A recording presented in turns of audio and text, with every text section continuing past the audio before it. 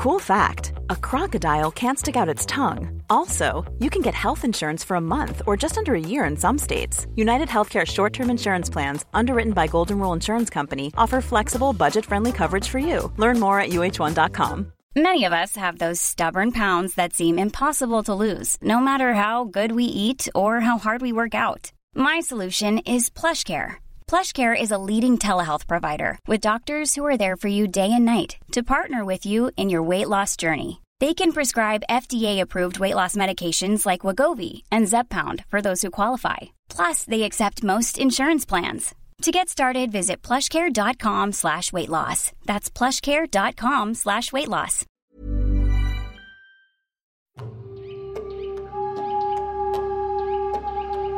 For many people, the word Inca conjures up images of an ancient civilization in South America, of their so-called lost cities, like Machu Picchu in Peru. The word Inca is also often associated with the Spanish, for in the 1500s, the Spanish sought to conquer the Incas' Andean lands for gold and to spread Christianity. The old story is one of the Spaniards' seemingly Herculean and instant conquest. Spanish guns, horses, armour and germs, no match for the Incas. Time for some debunking. As today's guest will explain, the Incas were a cosmopolitan, wealthy, complex people. And while their history is absolutely and inextricably linked with Spain, this is no simple story of speedy conquest. In many ways, the Inca and the Spanish shared a similar trajectory, and their stories are tightly woven in decades-long battles, resistance, defeat, and success on both sides. I'm delighted to be joined today by Alan Covey, Professor of Anthropology at the University of Texas, Austin. Professor Covey's research addresses the development and organization of ancient empires, with a particular focus on the Incas. He continues to conduct archaeological surveys and excavations to collect data on the rise and fall of the Incas, and works in the archives of Peru and Europe to construct a richer understanding of the impact of early modern European expansion in the Andean world. He is the author of Inca Apocalypse, The Spanish Conquest and the Transformation of the Andean World, published by Oxford University Press in 2020. And this podcast was recorded at St Cross College, Oxford.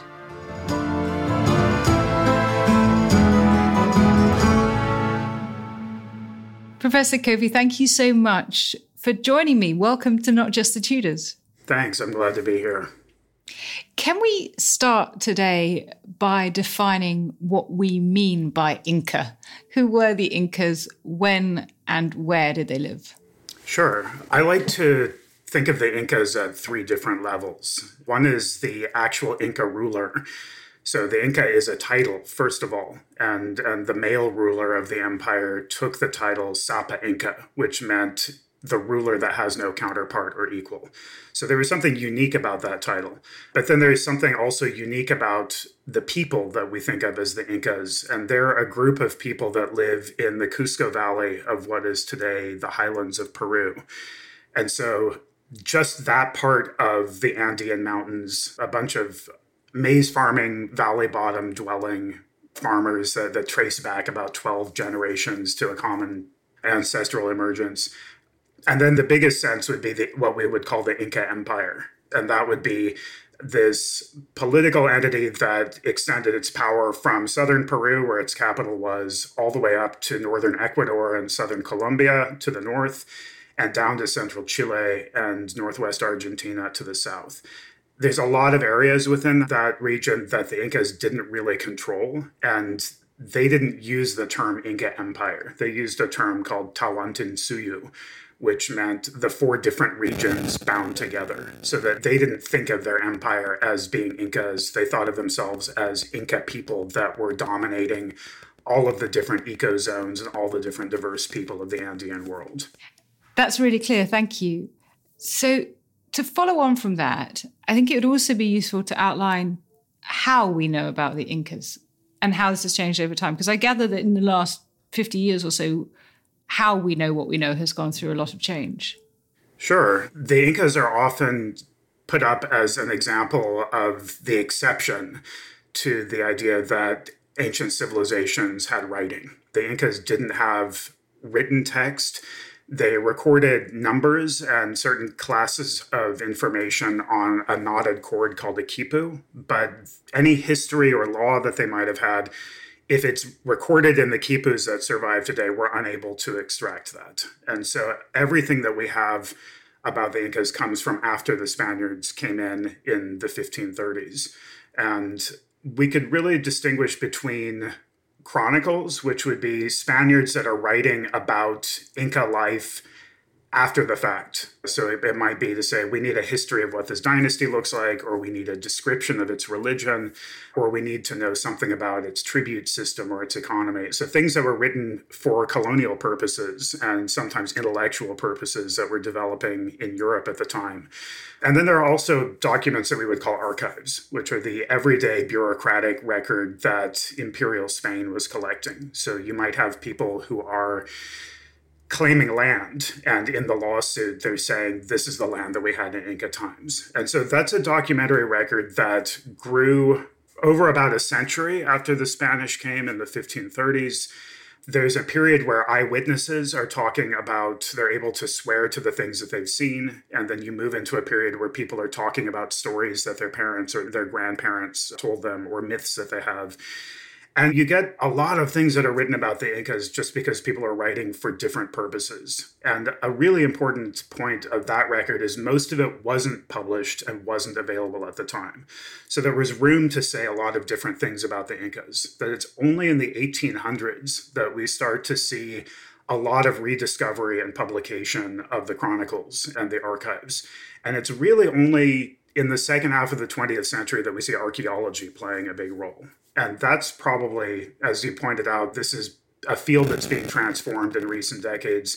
Part of it's by new history, but a lot of it is archaeology, going out and making inventories of the sites that are on the landscape, excavating administrative centers and households and tombs. And one of the things that archaeology has shown us is, despite Inca claims to dominate all of the Andes, we can see all of these different pockets where it's hard to see the empire at work. And so this is something where in the last 50 years, we've seen archaeology going from maybe window dressing to colonial histories to being a line of evidence that can tell us sometimes which colonial accounts are more accurate, if any of them are actually accurate. I love it when you get an archaeological record that comes and disrupts all our verities from the written sources. Taking this combination, this sort of collection of evidence together, what can you tell us about the nature of Inca society? You know, how it was ruled, how society was organized, even what kind of economic system they used? Sure. I think one of the things that's emerged as archaeology has really been brought into the picture is the word diversity and negotiation. Those are really shaping our sense of what the Incas are doing outside of Cusco. So Inca territory covers about 60% of the Earth's landforms. It's incredibly diverse. And the Incas, as I said earlier, are this valley bottom highland group that they're tied to maize agriculture. But up on the hill slopes above them, there are people that are growing potatoes and tubers, and they're dependent on all of these different microenvironments of the mountains and all of these different precipitation patterns. And if you go down to the coast, you have people that are fishing some of the world's richest fisheries in the Pacific Ocean and doing really productive irrigation agriculture in the desert valleys. And they have a very different tradition of urbanism and political hierarchies and production of really fancy featherwork and textiles and gold and monument construction. It's a very different looking world. But if you go over the Andes to the other side, you get into this lush Amazonian landscape where people are shifting around, growing different kinds of crops and organizing themselves and speaking different languages. And so in this really diverse world, what we see is there's a lot of different cultural logics for organizing at the local level. That you might have highland communities where groups of extended families are managing the land together and they're sharing the risk and they're sharing the foods that are being produced and really acting in a pretty economically self-sufficient and decentralized way. Down on the coast of what's today northern Peru, you have an empire called the Chimu, and they have a capital city of 40 or 50,000 people, and they have guilds of artisans that are making really fancy metalwork and making pottery and other things that people are consuming at rates that are unimaginable for highland people at that time. And so you have this huge range of economic practices and political organization, from very egalitarian to very complex. And the Incas kind of move into the middle of that. And I think part of their logic is to take their palace and their capital city, which they're trying to promote as the center of the world, and connect them to the local. And so they build an administrative hierarchy of mostly male figures that connect the Inca ruler and close relatives who stand in for him as governors or as provincial inspectors, connect them to local heads of maybe 10,000 households or 500 households, or local kings or queens that are down on the coast. And so there's a lot of just diverse local practices that are linked through this administrative center. The Incas are trying to actually change the economy of the Andes. So people on the coast were finding that they're doing a lot more trade. We find things like balances for use in trade. We're finding pieces of metal that are probably used for exchange, some kinds of things that we might think of as currency, shell bangles that can be traded for other kinds of objects. Whereas in the highlands, people when they trade, they're maybe trading llamas for potatoes. They're trading foodstuffs or really basic staple goods. So as the Incas are taking over the Andes, one of the things they're trying to do is to make their provinces economically self-sufficient for everyday goods, like plain cloth or potatoes or corn. But they're trying to channel exotic materials to Cusco. They want Cusco to be the center of the universe. And so gold is sent there. When they're able to get colorful feathers from the Amazon, that's sent there. When they get shell from the waters of the Pacific, that's sent there. And then they have craft workers that transform those things into things that can either be used as offerings or held by the Inca to give out as gifts. So there's a kind of attempt to monopolize the production of wealth where the Incas could manage it.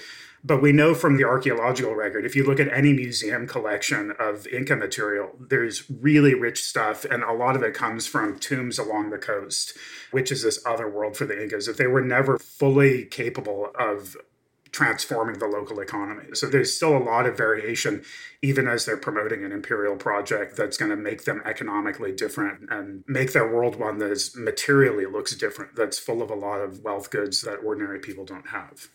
I mean, that's a fascinating sense of the variety in this culture that we think of under this one name. And actually, you've given us from one end to the other. I mean, 40, 50,000 people in a city is huge at the time. And that kind of level of artisan craftsmanship is really striking.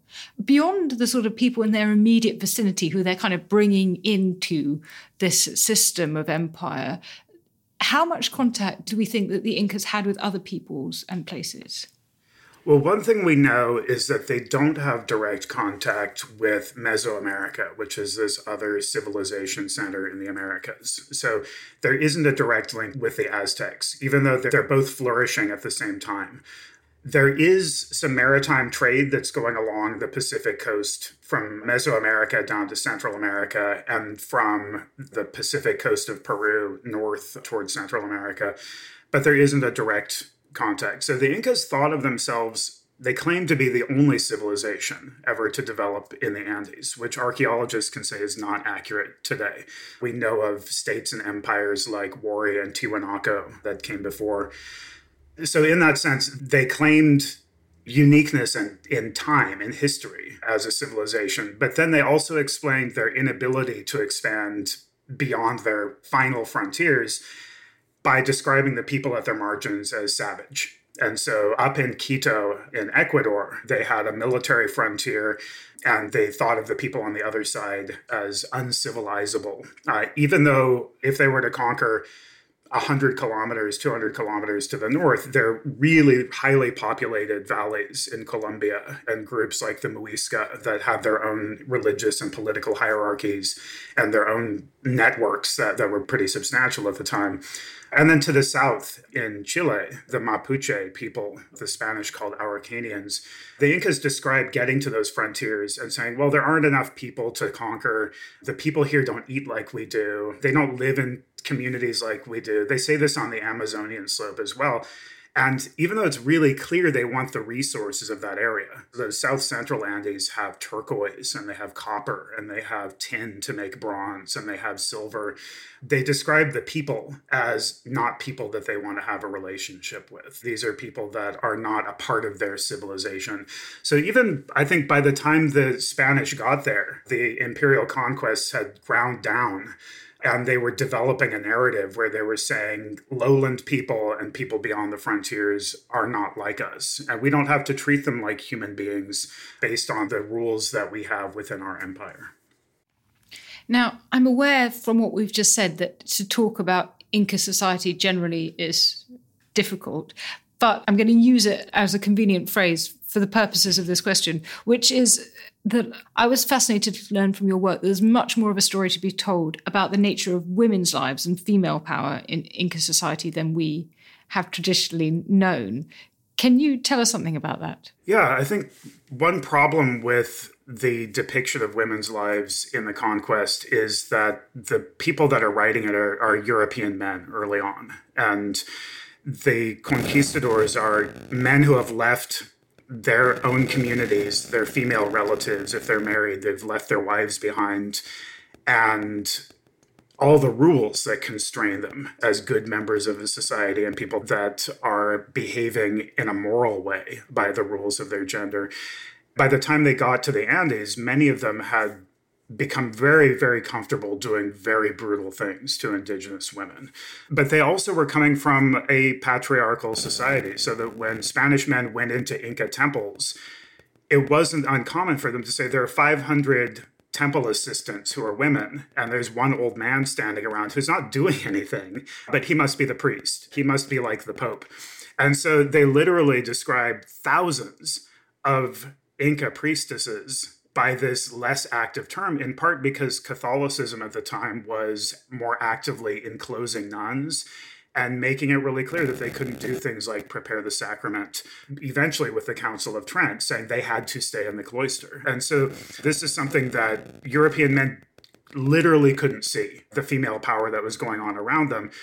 But one of the really curious things is by the time they moved from the Inca city of Cajamarca, where they've captured this Inca warlord, Atahualpa, and held him for ransom, by the time they moved toward the Inca capital in Cusco, they have Inca princesses that are traveling with them. And some of those Inca princesses are already pregnant with the children of the leading conquistadors, because Inca women did a lot of this kin work, that part of their work and part of their power in the empire was to consolidate relationships between their families of origin and the people of Cusco and provincial dynasties and the administrative elite of all these different parts of the empire.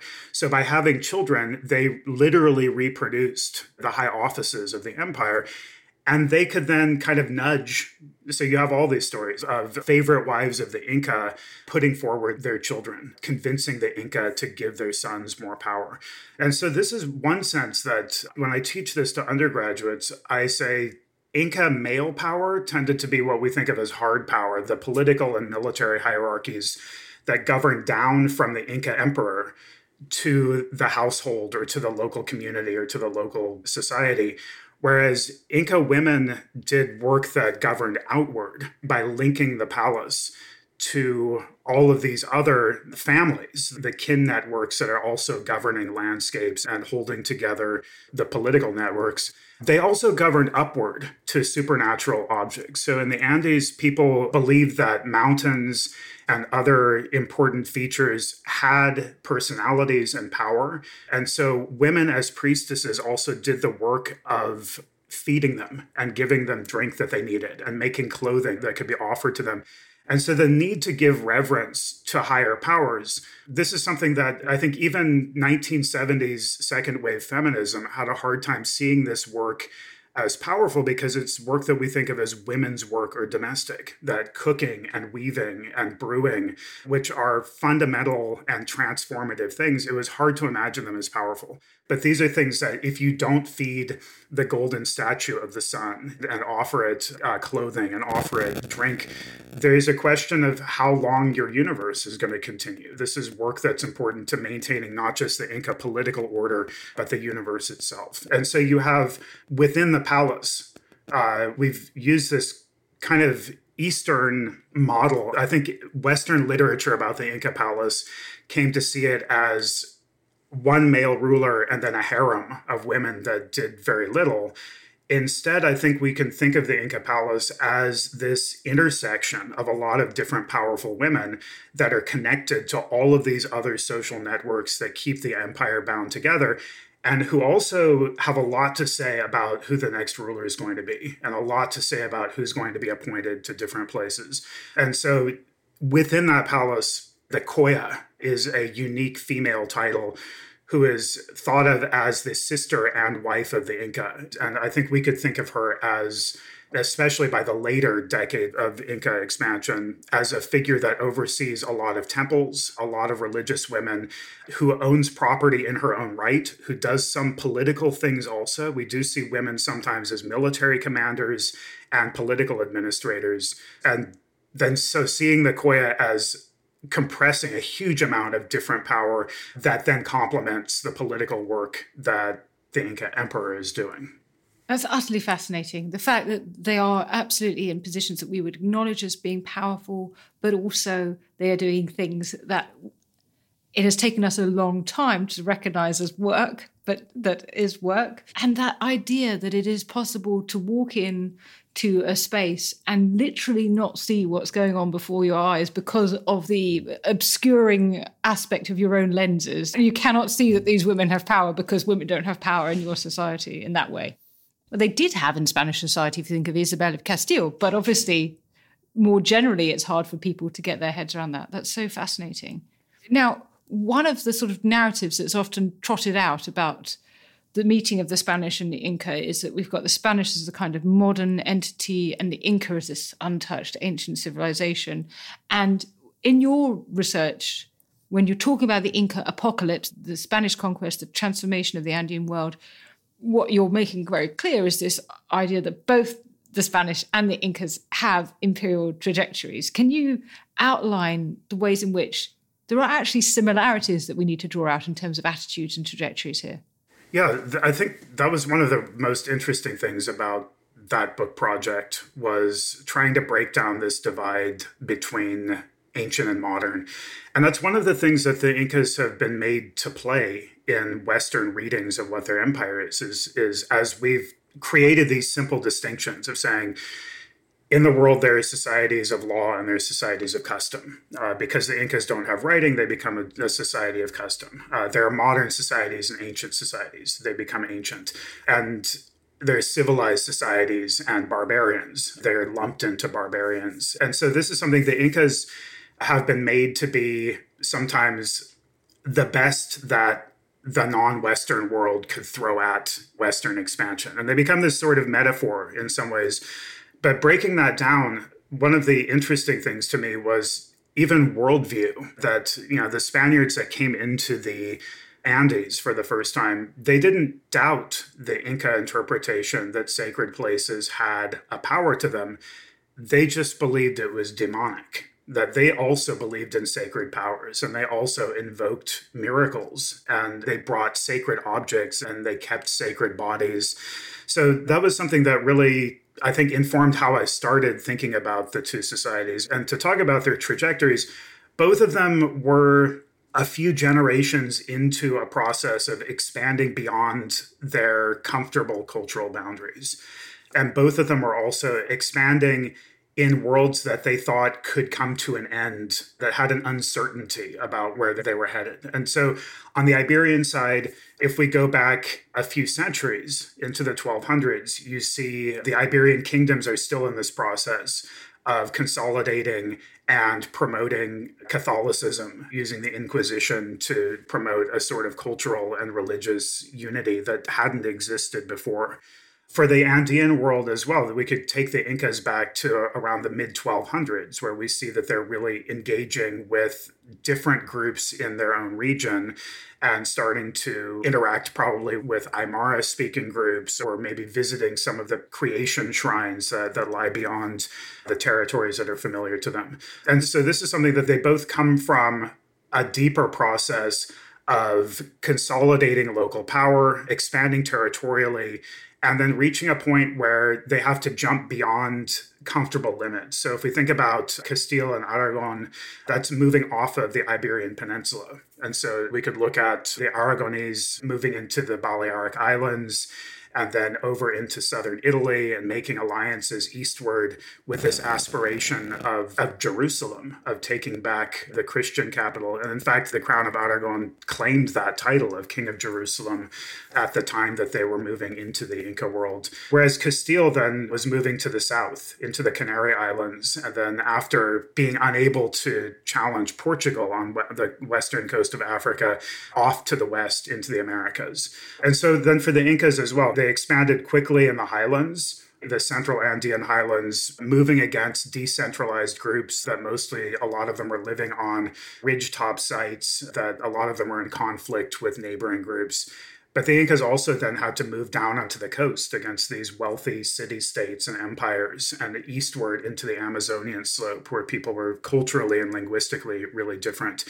And I think something that kind of brings this together is in the years before the Spanish and the Incas really came into confrontation at Cajamarca in 1532, there's a period where the Spanish are on the coast of Colombia and Ecuador, having a miserable time of it, being driven out of local villages, having to steal food, losing, half of their men at a time, starving to death. And the Incas are also up in the highlands of Ecuador, struggling with the same things. They're fighting against local confederacies that don't want to become Inca, and both sides are becoming increasingly brutal as the ease of their conquests is slowing down, as the difficulty of bringing in more foreign people is rising. They're finding it's easier to deal with people in brutal ways. And so the idea that Francisco Pizarro and Atahualpa are years before they come face to face, might be sleeping 200 or 300 kilometers apart from each other,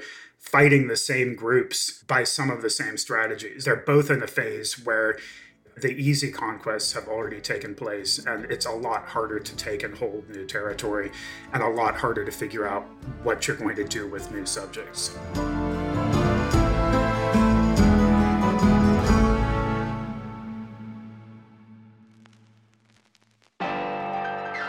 Hi there, I'm Kate Lister, sex historian and author, and I am the host of Betwixt the Sheets, the history of sex, scandal and society, a new podcast from History Hit. Join me as I root around the topics which have been skipped over in your school history lessons.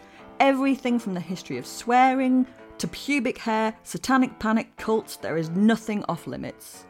We'll be bed-hopping around different time periods, from ancient civilizations to the Middle Ages, to Renaissance and early modern, right up to now. Listen and subscribe wherever you get your podcasts.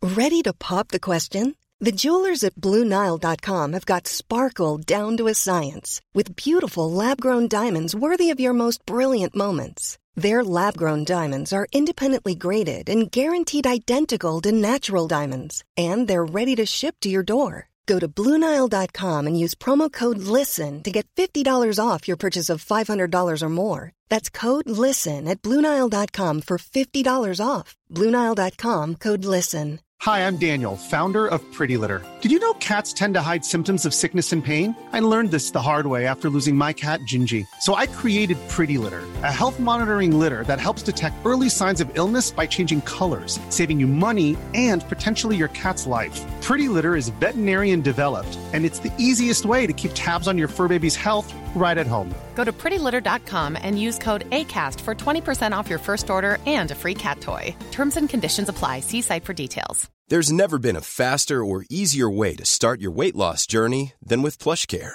PlushCare accepts most insurance plans and gives you online access to board-certified physicians who can prescribe FDA-approved weight loss medications like Wegovy and Zepbound for those who qualify. Take charge of your health and speak with a board-certified physician about a weight loss plan that's right for you.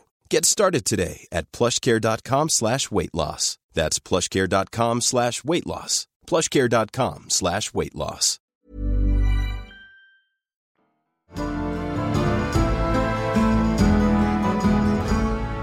Now, if we think about the moment of their encounter, your book, Inca Apocalypse, is full of the most incredible stories of encounter between the Spanish and the Inca. But when is the first recorded encounter, and what happened? Yeah, so I think it depends on who you're calling Incas. So, and again, that gets back to this idea that there are different ways of thinking about Incas. The Incas themselves, the people of Cusco, the men would pierce their ears and wear large ear spools.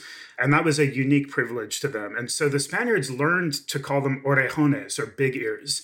So Spaniards really quickly, once they started meeting actual Incas, they knew if they were talking to someone that had power and authority in the empire because they had those ear spools.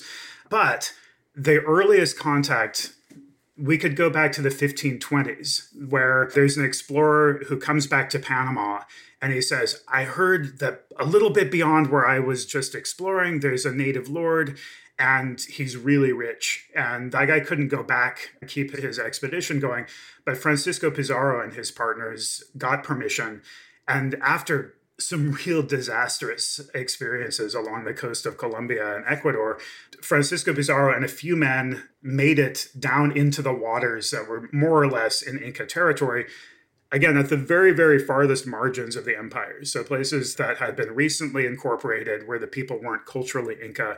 And so the first contact between people from that world and the Spaniards was the Spanish ship captured an ocean-going sailing vessel that was coming up from Peru that was full of fancy cloth and gold work and precious stones that were going to be traded for spondylus shell that people used for offerings and for jewelry in the Inca world. And they captured the local people, and they actually took the young men and they became the interpreters on the later expedition. Some of them would have gone back to Europe with them and learned Spanish so that they could translate a few years later. On that expedition, they managed to keep sailing south. So they said, we need to figure out where this ship came from. And they came into the coastal cities. And again, this is a very different world from the Highland Inca, but they came into the city of Tumbes, which is today in far northern Peru. And some of the men went to shore, and among the people they met were the priestesses in the temple. So some of the first Inca officials that they met were these religious women, and they met the Inca governor there, and there was a palace to the Inca. And so they had a few very limited contacts, and from that, they thought, okay, the native lords are very friendly. There is some ruler that controls a huge area that we haven't come in contact with. And that's when Pizarro then had to go back. The time for his expedition was done, and he ended up going to Spain to get permission for his next expedition.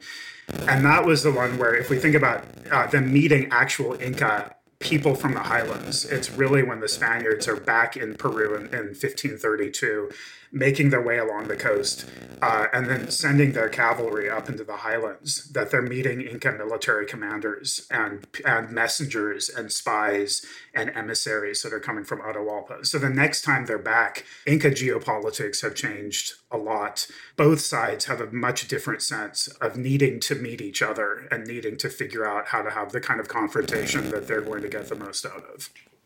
The other idea that you challenge is really, I suppose, the idea of a Spanish conquest at all, because, the conquest so-called has been written up as a kind of victory of the West. And actually, you write instead about the Spanish continued failures, the centuries-long resistance by the Inca, or Incas plural perhaps. Could you give some examples of these continued failures that could illustrate that point? There's a tendency when we think of the age of exploration, or we look at the map of Spanish control in the Americas, maybe a tendency to not see things falling apart behind the Spaniards. So the Spaniards move into the Caribbean, but by the late 1500s, they've abandoned the entire island of Hispaniola except for Santo Domingo because they're worried about pirates, English pirates in particular. They move through Panama, but they so depopulate that area that by the time they're moving into the Andes, people are saying, wow, we hope that this works out because we can bring so many enslaved people from there and restore a labor force that's going to sustain us. And then across the Americas in general, if you were to put the map of what Spain claimed under the Treaty of Tordesillas in the 1490s against what it actually occupied, Spain was really unsuccessful in a lot of areas. In the Andes, they were unsuccessful in taking and holding all the territory that the Incas had. And not until the 18th century did they move down into parts of the Amazon that were kind of at the edge of Inca frontiers. We could think of that as sort of a mercantilist expansion as people are going for things like cinchona bark and rubber and other kinds of commodities, and where you have late Jesuit missionary expeditions where people fully expect to be martyred moving down into those distant frontiers. So this is something that the Spanish did really well on the coasts because that's where their ships could go to and from. They didn't do so well in the indigenous interiors, which is where the Incas, the core of their empire was. And so I think one thing to kind of start out with is to Andean people, the conquistadors didn't look like conquerors. They tended to travel around with Inca armies. When they ate and drank Inca food, that was a sign that they were Inca subjects. When they actually, the day before they captured the warlord Atahualpa at Cajamarca, the Spaniards went to him and offered to fight for him and conquer his enemies for him on behalf of Charles V. But to Andean people, it looked like they were surrendering. And so when they moved to Cusco, they had Inca princesses, and they moved into the houses of those women's, into the palaces that those women came from. They looked like bad house guests more than conquerors. And so even as they're doing this crazy stuff, like founding a city called Cusco within the plaza of a city called Cusco, where Francisco Pizarro says, don't throw anyone out of their houses, don't move the religious women, don't make anyone mad, but saying we're celebrating that we have established a city. Andean people would have seen it otherwise. And in some ways, I think that we could look at some of the conflict that was fought in the early years as a continuation of the factional fighting and the civil war that the Incas themselves were experiencing before the Europeans got there. That Inca factions wanted to make friends with the Spanish, and then other non-Inca people. There were provincial lords that didn't want to be part of the empire. So in terms of resistance, this is something that for a couple of years, that it looks like the Spanish are just there grafting onto the Inca hierarchies that are there. But it's the fact that they continued to just plunder and violently plunder the people of Cusco. They alienated the ruler that they had helped come to power, a man named Manco. And he raised an army that's estimated in the hundreds of thousands and marched it against the Spaniards who were in Lima, which they had founded as their new capital, and in Cusco.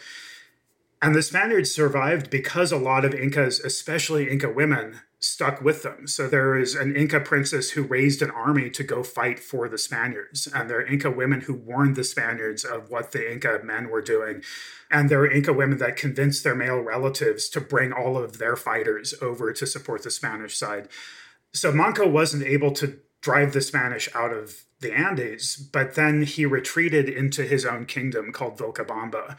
And it's only a couple hundred kilometers from Cusco, but the Spaniards couldn't actually conquer that. And so this is a case where there's kind of a stalemate where the Incas couldn't drive the Europeans out because more and more and more Europeans kept flooding in. And there were enough native alliances to keep them alive and support them at the time.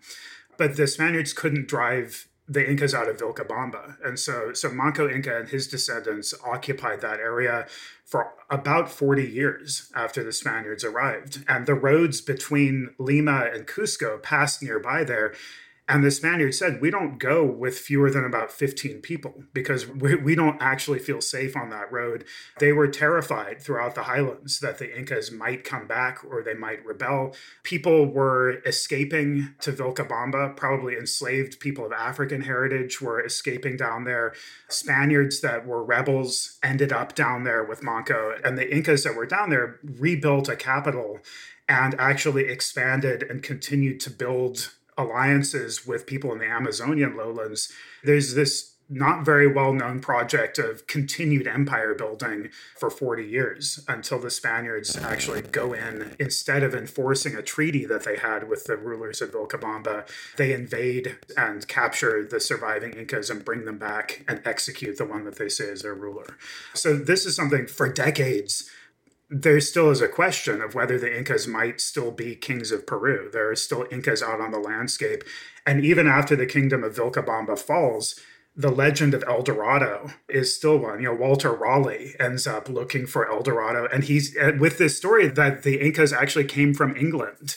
They were Ingas from Inglaterra, and that he was going to go into Guyana and find this lost city of Incas that still hadn't been conquered. There were people that came out of the jungle, supposedly, and claimed to be the last Inca or the descendants of Incas that remained unconquered. So even the idea of the Incas remaining unconquered was something that stimulated resistance and rebellion all throughout Spanish colonial rule, different parts of the Andes. So if we have these failures and these limitations to the reality of conquest, why then do we see the argument that this is a watershed moment, the triumph of guns and horses and armor and germs, these kind of interpretations, why do they still hold sway? I think one reason is that they're great metaphors. So when you make the Incas the best that the non-Western world has to offer, if you can make that, when that conquest looks easy, it becomes this definitive watershed moment. And so I think part of that, it simplifies the process. So part of it is also the Spaniards came back from Cajamarca in this, where they captured Atahualpa November 16th, 1532. It's nice to have a date to that, to say this is when the Inca fell. And maybe that's another thing is for the academic getting down into the weeds. If someone comes in and they say, well, did the Inca fall in 1532? And you say, do you have 40 hours for me to explain to you how much more complicated it is? For non-historians to wrap their mind around it, a date is a comforting thing to hang a fact on. And so this is something that 1532 became a date because the Spaniards came back and then immediately said, we've conquered Peru. Even though they hadn't done anything yet, they hadn't reached Cusco. It wasn't clear what they were going to do with Atahualpa. And so they didn't know the rest of the story, but that's what got published. And because it was such a spectacular, unexpected thing for people in Europe, it got printed and reprinted. And so the idea of the conquest of Peru taking place then was a real thing then. And then for Spain, they became part of this miraculous saying, well, if God didn't want Catholic Spain here, then God wouldn't have let us survive at Cajamarca, that this was a miracle that showed that we have divine support for our project. And so this is something that there's a kind of religious explanation that, especially in the Reformation, Catholic Spain was saying this moment was important and definitive because it also shows our divine support for the project that we have that's ongoing, that especially is about getting silver to maintain a political economy that can build an armada and sail it against the Tudors, or fight against the Reformation, fight in the Netherlands against the Protestants, fight in the Mediterranean against the Ottomans. But I think another problem with that is the date gets picked up more recently because big history is often done by people who aren't trained as historians. And so sometimes I think if you have an ornithologist or an evolutionary psychologist that's saying, I'm going to tell you about humanity from the Stone Age to the present, people will fall back on these kinds of factoids of saying 1532 is a big deal, 1492 changed everything. And so this can be reinforced because historians maybe have a hard time toning down the nuance and getting out of the weeds to say, well, if not 1532, how did the Spanish conquer Peru in 50 words or less? That's a lot more challenging from the academic side of things. I don't know who you could possibly be talking about, Alan, but it certainly is true that we have absolutely clung on to 1532 and it has established itself in our minds. And the idea that this is really because the Spanish are saying it so. I conquered France last week. I need to share this with you now. And you can publish that and the world can know. This is just this extraordinary sense of propaganda determining the facts in this case. You also make the conquest more complicated, or you point out that it is more complicated and more multifaceted by your work on thinking about class, or perhaps we might talk about rank or status, that actually in this period of time, you might have two conquering Spaniards who would not have identified with one another because they're at different levels of society, whereas a member of nobility from the Inca society might have been on more of a par with the Spanish elite. Can you say a bit more about this idea about how rank complicates the story of the conquest? Yeah, when we think of 1532 as maybe when the West conquered the non-West and unpack that metaphor, maybe we unpack it to that's when Spain conquered the Inca. But then we have to unpack that even more to say exactly the point that you made, which is you have Europeans as well as people from Central America. So Francisco Pizarro's partner, Diego de Almagro, his son, who became the leader of one of the big factions in the early 1540s, his son was the son of an enslaved woman from Central America. He was half indigenous, half European. And so you have, there are a lot of people of African heritage also that are in this. So what we think of as the Spanish is people from a lot of different regions, but even the people that we think of as Spanish don't think of themselves as Spanish. So they might say, I'm Castilian, or I'm from this town, or I'm from some other part of Europe. That they have an artilleryman, Pedro de Candia, who's Greek. So on that side, you have people that have a lot of different identities. They come from different regions. They have different histories in the Americas. And then over time, you see more noble Iberians coming in as well. So that you have people that maybe weren't in the first conquest, but they're much more highly ranked. And a lot of those are the people that are coming in an official capacity as viceroys or as judges or as people with permission to carry out new conquests. And there is a tension between the conquistadors who were there first and people that have this higher rank. And thinking about the conquistadors as mostly not men of high rank, on the Andean side, you have all of these different local people. Some of them are political administrators, some come from non-Inca dynasties, some come from noble Inca houses. And early on in the colonial period, when Inca noblemen and women became Christian, they received noble status from the Spanish crown. So you have this case where a conquered nobility is socially outranking the conquerors, who are lower status in the countries that they come from. But in that sense, that's one of these things, the process of the invasion and colonization disrupts all of these different kinds of networks of social power. So it shifts where economic control is. It changes different social statuses. Conversion is important in changing the status of indigenous people. And then if we think about kind of ordinary people, so at the very building blocks of Andean societies, the farming and herding communities, these are places that they were just disrupted from the time of the Inca Civil War through the first Spanish invasion and through these years of Spanish infighting. Local people just saw armies going back and forth and taking their people as porters and taking their food. And it's not until about the 1570s and 1580s that local people feel a sense of being reshaped into new communities and into a new subject status of the Spanish. That for ordinary Andean people, there's this just nightmare that lasts for about 40 years, where there's not a lot of clear order in the everyday. There's not a lot of protection, a sense of predictability to the exploitation. And that's not to say that the Spanish rule was a humane one or a nice one. It just was one that was designed to be a little bit more transparent in what it was taking from native people. If we think about the middle part of Inca society, people that are political administrators or provincial lords, these are people that are playing both sides. So you have people that aren't sure if the Inca is going to stay the ruler, and they're not sure if the Spanish are going to stick around or go home. And so you have people that are sometimes fighting one side and then the other and shifting alliances.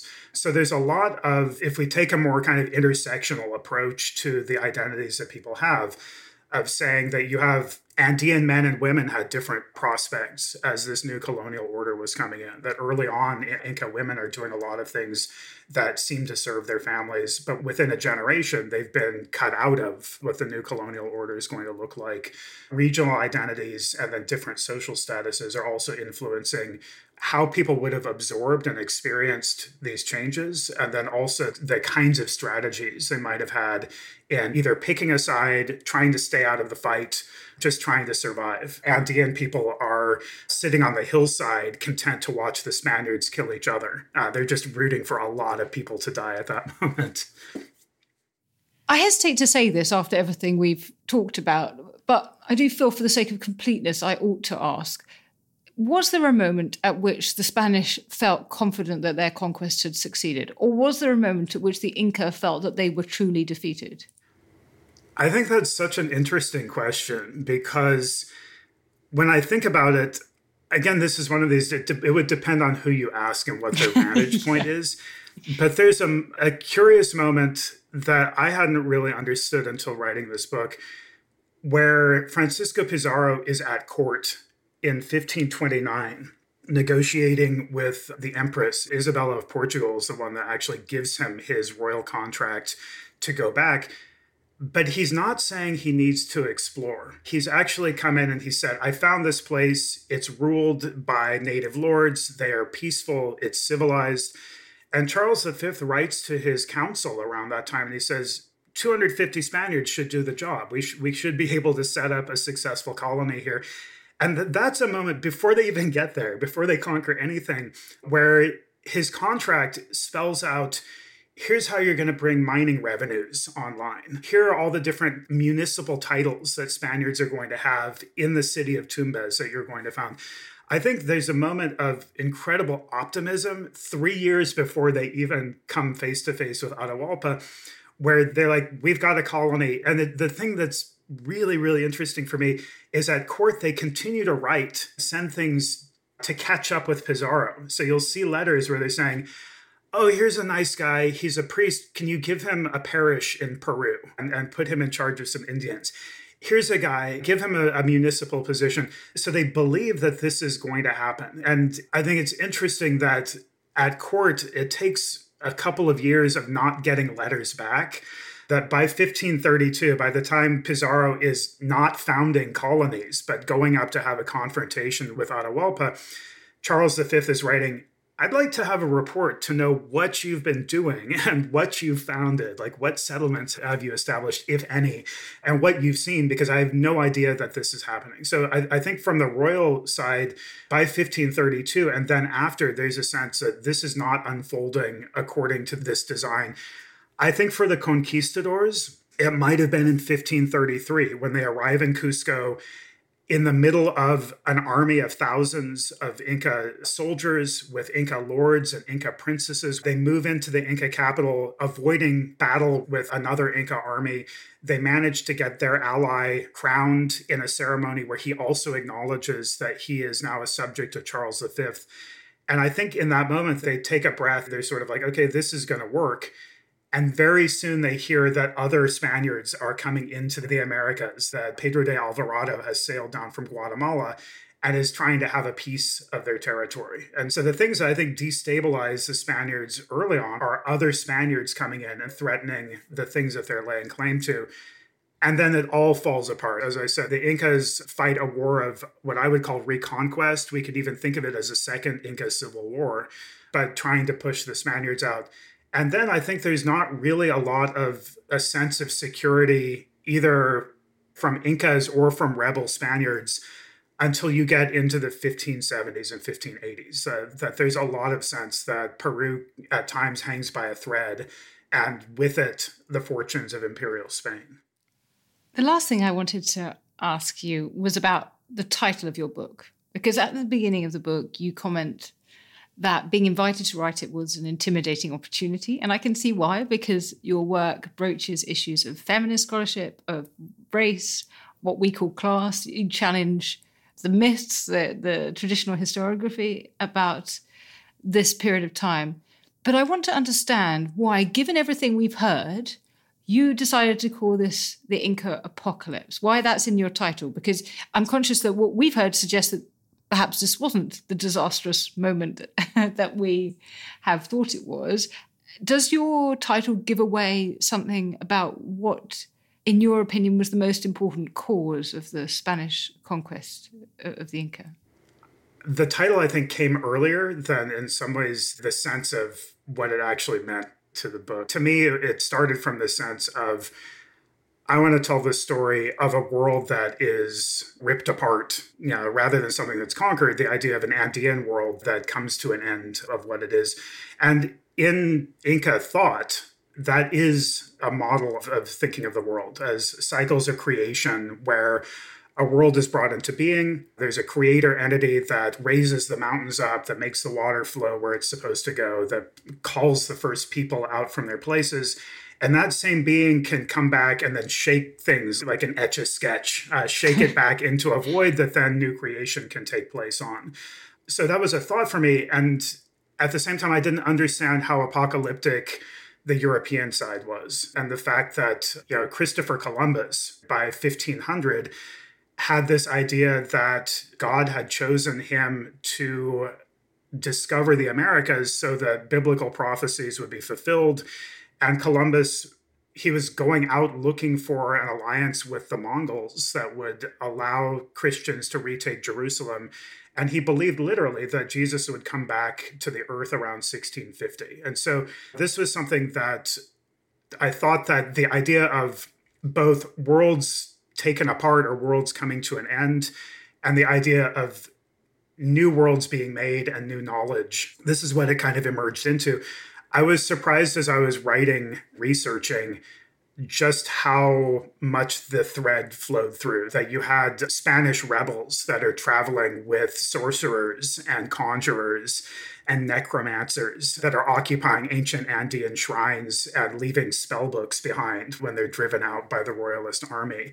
The way that people are conjuring up dead Inca rulers to try and help them survive the world that's being brought into being. And so that was something that I think I started from the idea of apocalypse as the destruction of something, but then broadened out into that more classic Greek sense too, of new knowledge being discovered and things being uncovered. And that was another part of this, is the way that when we go back to the original sources, we actually find a different story sometimes than the one that we've been telling. And that there are a lot of things that have been repeated to the point that we accept them as factual. I use the word factoid for that, to say something that's repeated until we think it's true. There's a lot of factoids around this story. And I think by digging into the primary sources, that helped me to see it is this complicated process of worlds ending and new worlds being brought into being, and trying to understand the people that are making that happen and the choices that they're making.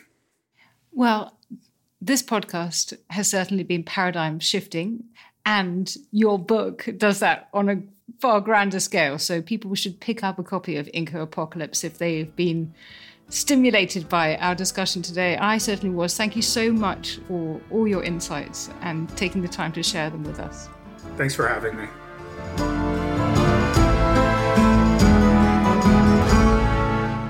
Thank you to my producer, Rob Weinberg, and researcher, Esther Arnott. And thank you to you for listening to Not Just the Tudors from History Hit. If you enjoyed today's podcast, you might also like to follow up on the story of Sir Walter Raleigh and his search for El Dorado with our podcast of that name, Walter Raleigh's Quest for El Dorado, with Matthew Lyons. And if you haven't already done so, do sign up to our weekly newsletter, Tudor Tuesday, so that you never miss out on the history you love. There are details in the notes below this podcast. Please rate this podcast wherever you listen, now including on Spotify, and please send me your comments and suggestions for future podcasts via our Twitter feed at NotJustTudors or by email notjustthetudors@historyhit.com. Small details are big surfaces. Tight corners are odd shapes. Flat, rounded, textured, or tall. Whatever your next project, there's a spray paint pattern that's just right. Because Rust-Oleum's new Custom Spray 5-in-1 gives you control with 5 different spray patterns. So you can tackle nooks, crannies, edges, and curves without worrying about drips, runs, uneven coverage, or anything else. Custom Spray 5-in-1. Only from Rust-Oleum. When you need mealtime inspiration, it's worth shopping Kroger, where you'll find over 30,000 mouth-watering choices that excite your inner foodie. And no matter what tasty choice you make, you'll enjoy our everyday low prices, plus extra ways to save, like digital coupons worth over $600 each week. You can also save up to $1 off per gallon at the pump with fuel points. More savings and more inspiring flavors make shopping Kroger worth it every time. Kroger, fresh for everyone. Fuel restrictions apply. History is full of extraordinary people, the Tudors being just a handful. In my latest film on History Hit, we meet Bess of Hardwick and go inside the incredible house that she built, a house that defines the elegance and grandeur of the Elizabethan age, a house fit for a woman who climbed to the top of the Tudor social ladder. To find out more about the life of Bess and many more fascinating figures from the past, sign up via the link in the description with the code TUDORS for an exclusive discount.